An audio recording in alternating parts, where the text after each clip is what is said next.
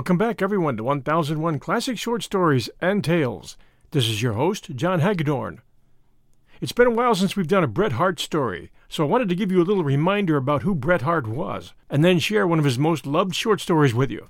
Tennessee's Partner. Francis Bret Hart was an American author and poet who worked in a number of different professional capacities, including miner, teacher, messenger, and journalist before turning to full-time writing in 1871. He moved to California in 1853 and spent part of his life in a mining camp near Humboldt Bay, the current town of Arcata, a setting which provided material for some of his works, while the Luck of Roaring Camp, which we've done here, made Bret Hart famous nationwide and helped him to land a writing contract with a publisher in 1871. In 1878, he was appointed as United States Consul in Krefeld, Germany, and then to Glasgow in 1880. He spent 30 years in Europe, moving to London in 1885. When he was in Europe, he recalled a lot of what he had experienced in mining camps in California, and his three best short stories, The Outcasts of Poker Flat, The Luck of Roaring Camp, both of which we've done here, and Tennessee's Partner, are known as his three most influential works. As a note of interest for you heavy readers, if you enjoy Hart's work set in Western mining camps, you might also enjoy the stories by Mary Halleck Foote, F-O-O-T-E, and Harriet Prescott Spofford, S-P-O-F-F-O-R-D. And now our story, Bret Hart's Tennessee's Partner. I don't think that we ever knew his real name. Our ignorance of it certainly never gave us any social inconvenience, for at Sandy Bar in 1854 most men were christened anew. Sometimes these appellatives were derived from some distinctiveness of dress, as in the case of Dungaree Jack, or from some peculiarity of habit, as shown in Saleratus Bill, so called from an undue proportion of that chemical in his daily bread, or for some unlucky slip, as exhibited in The Iron Pirate, a mild, inoffensive man who earned that baleful title by his unfortunate mispronunciation of the term iron pyrites.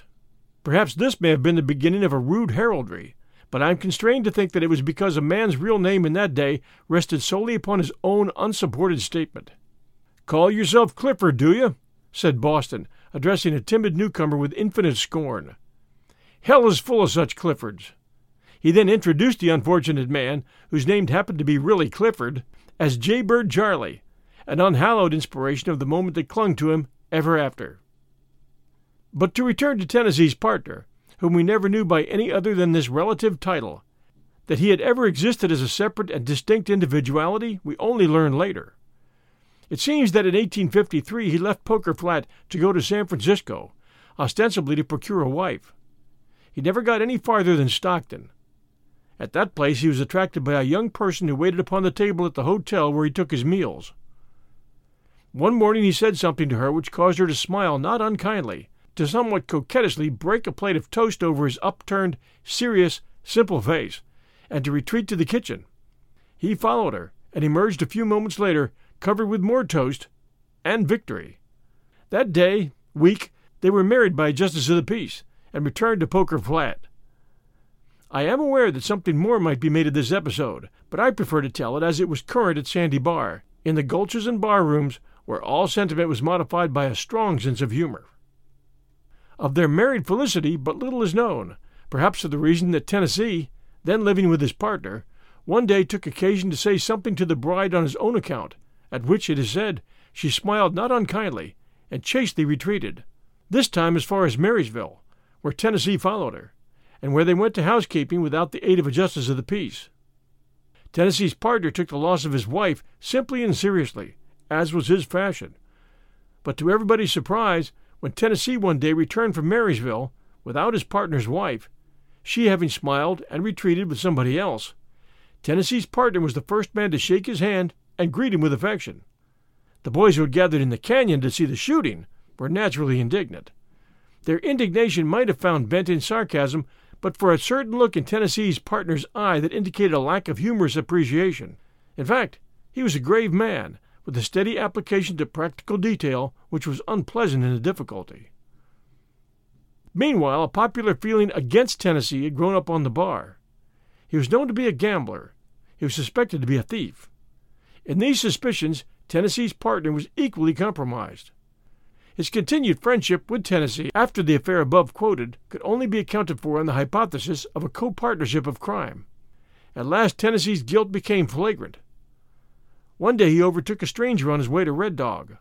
The stranger afterward related that Tennessee beguiled the time with interesting anecdote and reminiscence, but illogically concluded the interview in the following words: "And now, young man, I'll trouble you for your knife, your pistols, and your money.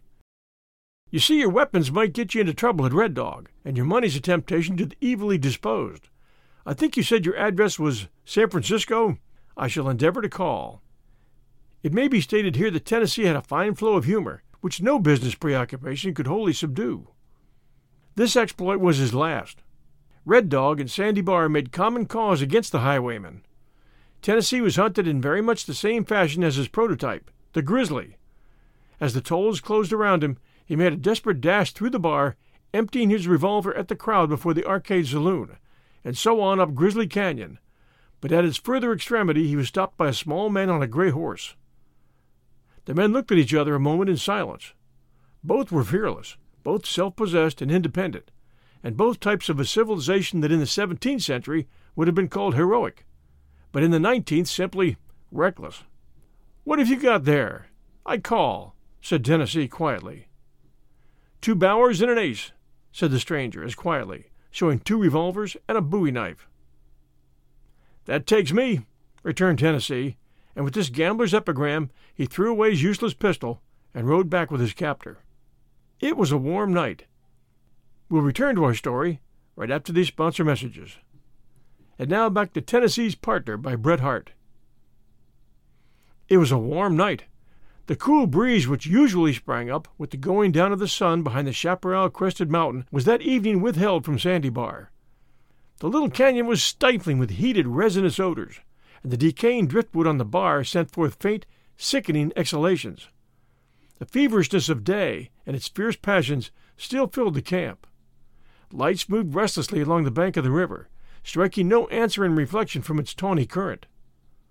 Against the blackness of the pines, the windows of the old loft above the express office stood out staringly bright, and through their curtainless panes the loungers below could see the forms of those who were even then deciding the fate of Tennessee. And above all this, etched on the dark firmament, rose the Sierra, remote and passionless, crowned with remoter, passionless stars. The trial of Tennessee was conducted as fairly as was consistent with a judge and jury who felt themselves to some extent obliged to justify, in their verdict, the previous irregularities of arrest and indictment. The law of Sandy Bar was implacable, but not vengeful. The excitement and personal feeling of the chase were over. With Tennessee safe in their hands, they were ready to listen patiently to any defense, which they were already satisfied was insufficient. There being no doubt in their own minds, they were willing to give the prisoner the benefit of any that might exist. Secure in the hypothesis that he ought to be hanged, on general principles, they indulged him with more latitude of defense than his reckless hardihood seemed to ask. The judge appeared to be more anxious than the prisoner, who, otherwise unconcerned, evidently took a grim pleasure in the responsibility he had created. "I don't take any hand in this your game," had been his invariable but good-humored reply to all questions.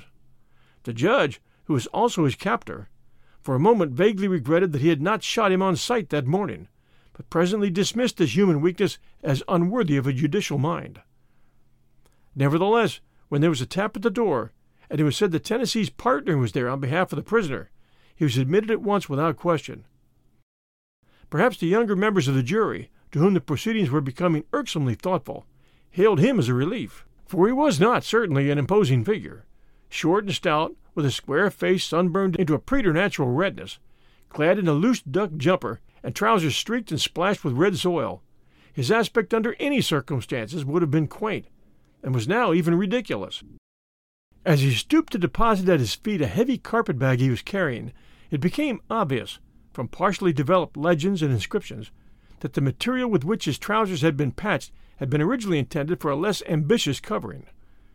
Yet he advanced with great gravity, and after having shaken the hand of each person in the room with labored cordiality, he wiped his serious, perplexed face on a red bandana handkerchief, a shade lighter than his complexion, laid his powerful hand upon the table to steady himself, and thus addressed the judge. "I was passing by," he began, by way of apology, "and I thought I'd just step in and see how things was getting on with. Tennessee, thar, my partner. It's a hot night. I disremember any such weather before on the bar." He paused a moment, but no one volunteering any other meteorological recollection, he again had recourse to his pocket handkerchief, and for some moments mopped his face diligently. "Have you anything to say in behalf of the prisoner?" said the judge, finally. "That's it," said Tennessee's partner, in a tone of relief. "I come yar as Tennessee's partner, knowing him nigh on 4 year, off and on, wet and dry, in luck and out of luck. His ways ain't allers my ways, but there ain't any pints in that young man. There ain't any liveliness as he's been up to, as I don't know. And you says to me, says you, confidential like, and between man and man, says you, do you know anything in his behalf? And I says to you, says I, confidential like, as between man and man, what should a man know of his partner?" "Is this all you have to say?" asked the judge impatiently, feeling perhaps that a dangerous sympathy of humor was beginning to humanize the court. "That's so," continued Tennessee's partner. "It ain't for me to say anything agin him. And now, what's the case? Here's Tennessee wants money, wants it bad, and doesn't like to ask it of his old partner. So what does Tennessee do? He lays for a stranger, and he fetches that stranger. And you lays for him, and you fetches him, and the honors is easy. And I put it to you, being a far-minded man, and to you gentlemen all, as far-minded men, if this isn't so." "Prisoner," said the judge, interrupting, "have you any questions to ask this man?" No, continued Tennessee's partner hastily. "I play this your hand alone. To come down to the bedrock, it's just this. Tennessee, thar, has played it pretty rough and expensive like on a stranger, and on this your camp. And now what's the fair thing? Some would say more, some would say less. Here's $1,700 in coarse gold and a watch. It's about all my pile, and call it square." And before a hand could be raised to prevent him, he had emptied the contents of the carpet-bag upon the table. For a moment his life was in jeopardy. 1 or 2 men sprang to their feet, several hands groped for hidden weapons, and a suggestion to "throw him from the window" was only overridden by a gesture from the judge. Tennessee laughed, and apparently oblivious of the excitement, Tennessee's partner improved the opportunity to mop his face again with his handkerchief. When order was restored, and the man was made to understand, by use of forcible figures and rhetoric, that Tennessee's offense could not be condoned by money, his face took a more serious and sanguinary hue, and those who were nearest to him noticed that his rough hand trembled slightly on the table. He hesitated a moment as he slowly returned the gold to the carpet-bag, as if he had not yet entirely caught the elevated sense of justice which swayed the tribunal, and was perplexed with the belief that he had not offered enough. Then he turned to the judge, and saying, "This yours a lone hand, played alone and without my partner." He bowed to the jury and was about to withdraw when the judge called him back. "If you have anything to say to Tennessee, you'd better say it now." For the first time that evening, the eyes of the prisoner and his strange advocate met. Tennessee smiled, showed his white teeth, and saying, "Euchred, old man," held out his hand. Tennessee's partner took it in his own, and saying, "I just dropped in as I was passing to see how things was getting on," let the hand passively fall, and adding that it was a warm night, again mopped his face with his handkerchief, and without another word, left the building. The 2 men never again met each other alive, for the unparalleled insult of a bribe offered to Judge Lynch, who, whether bigoted, weak, or narrow, was at least incorruptible, firmly fixed in the mind of that mythical personage any wavering determination of Tennessee's fate, and at the break of day he was marched, closely guarded, to meet it at the top of Marley's Hill. How he met it, how cool he was, how he refused to say anything, how perfect were the arrangements of the committee, were all duly reported, with the addition of a warning moral and example to all future evildoers, in the Red Dog Clarion, by its editor, who was present, and to whose vigorous English I cheerfully refer the reader. But the beauty of that midsummer morning, the blessed amity of earth and air and sky, the awakened life of the free woods and hills, the joyous renewal and promise of nature, and above all, the infinite serenity that thrilled through each, was not reported, as not being a part of the social lesson. And yet, when the weak and foolish deed was done, and a life, with its possibilities and responsibilities, had passed out of the misshapen thing that dangled between earth and sky. The birds sang, the flowers bloomed, the sun shone as cheerily as before, and possibly the Red Dog Clarion was right. Tennessee's partner was not in the group that surrounded the ominous tree, but as they turned to disperse, attention was drawn to the singular appearance of a motionless donkey cart halted at the side of the road. As they approached, they at once recognized the venerable Jenny and the two-wheeled cart as the property of Tennessee's partner, used by him in carrying dirt from his claim, and a few paces distant the owner of the equipage himself, sitting under a buckeye tree, wiping the perspiration from his glowing face. In answer to an inquiry, he said he had come for the body of the deceased. If it was all the same to the committee, he didn't wish to hurry anything. He could wait. He was not working that day, and when the gentlemen were done with the deceased, he would take him. If there's any present, he added, in his simple, serious way, as would care to join in the fun, they can come. Perhaps it was from a sense of humor, which I've already intimated was a feature of Sandy Bar. Perhaps it was from something even better than that. But 2/3 of the loungers accepted the invitation at once. It was noon when the body of Tennessee was delivered into the hands of his partner. As the cart drew up to the fatal tree, we noticed that it contained a rough, oblong box, apparently made from a section of sluicing and half filled with bark and the tassels of pine. The cart was further decorated with slips of willow and made fragrant with buckeye blossoms. When the body was deposited in the box, Tennessee's partner drew over it a piece of tarred canvas, and gravely mounting the narrow seat in front, with his feet upon the shafts, urged the little donkey forward. The equipage moved slowly on, at that decorous pace which was habitual with Jenny, even under less solemn circumstances. The men, half curiously, half jestingly, but all good-humoredly, strolled along beside the cart, some in advance, some a little in the rear of the homely catafalque. But, whether from the narrowing of the road or some present sense of decorum, as the cart passed on, the company fell to the rear in couples, keeping step, and otherwise assuming the external show of formal procession. Jack Follinsby, who had at the outset played a funeral march in dumb show upon an imaginary trombone, desisted, from a lack of sympathy and appreciation, not having, perhaps, your true humorist's capacity to be content with the enjoyment of his own fun. The way led through Grizzly Canyon, by this time clothed in funereal drapery and shadows. The redwoods, burying their moccasined feet in the red soil, stood in Indian file along the track, trailing an uncouth benediction from their bending boughs upon the passing bier. A hare, surprised into helpless inactivity, sat upright and pulsating in the ferns by the roadside as the cortege went by. Squirrels hastened to gain a secure outlook from higher boughs, and the blue jays, spreading their wings, fluttered before them like outriders, until the outskirts of Sandy Bar were reached, and the solitary cabin of Tennessee's partner. Viewed under more favorable circumstances, it still wouldn't have been a cheerful place. The unpicturesque site, the rude and unlovely outlines, the unsavory details which distinguished the nest building of the California miner, were all here, with the dreariness of decay superadded. A few paces from the cabin there was a rough enclosure, which in the brief days of Tennessee's partner's matrimonial felicity had been used as a garden, but was now overgrown with fern. As we approached it, we were surprised to find that what we had taken for a recent attempt at cultivation was the broken soil about an open grave. The cart was halted before the enclosure, and rejecting the offers of assistance with the same air of simple self-reliance he had displayed throughout, Tennessee's partner lifted the rough coffin on his back and deposited it, unaided, within the shallow grave. He then nailed down the board which served as a lid, and mounting the little mound of earth beside it, took off his hat, and slowly mopped his face with his handkerchief. This, the crowd felt, was a preliminary to speech, and they disposed themselves variously on stumps and boulders, and sat expectant. "When a man," began Tennessee's partner slowly, "has been running free all day, what's the natural thing for him to do? Why, to come home.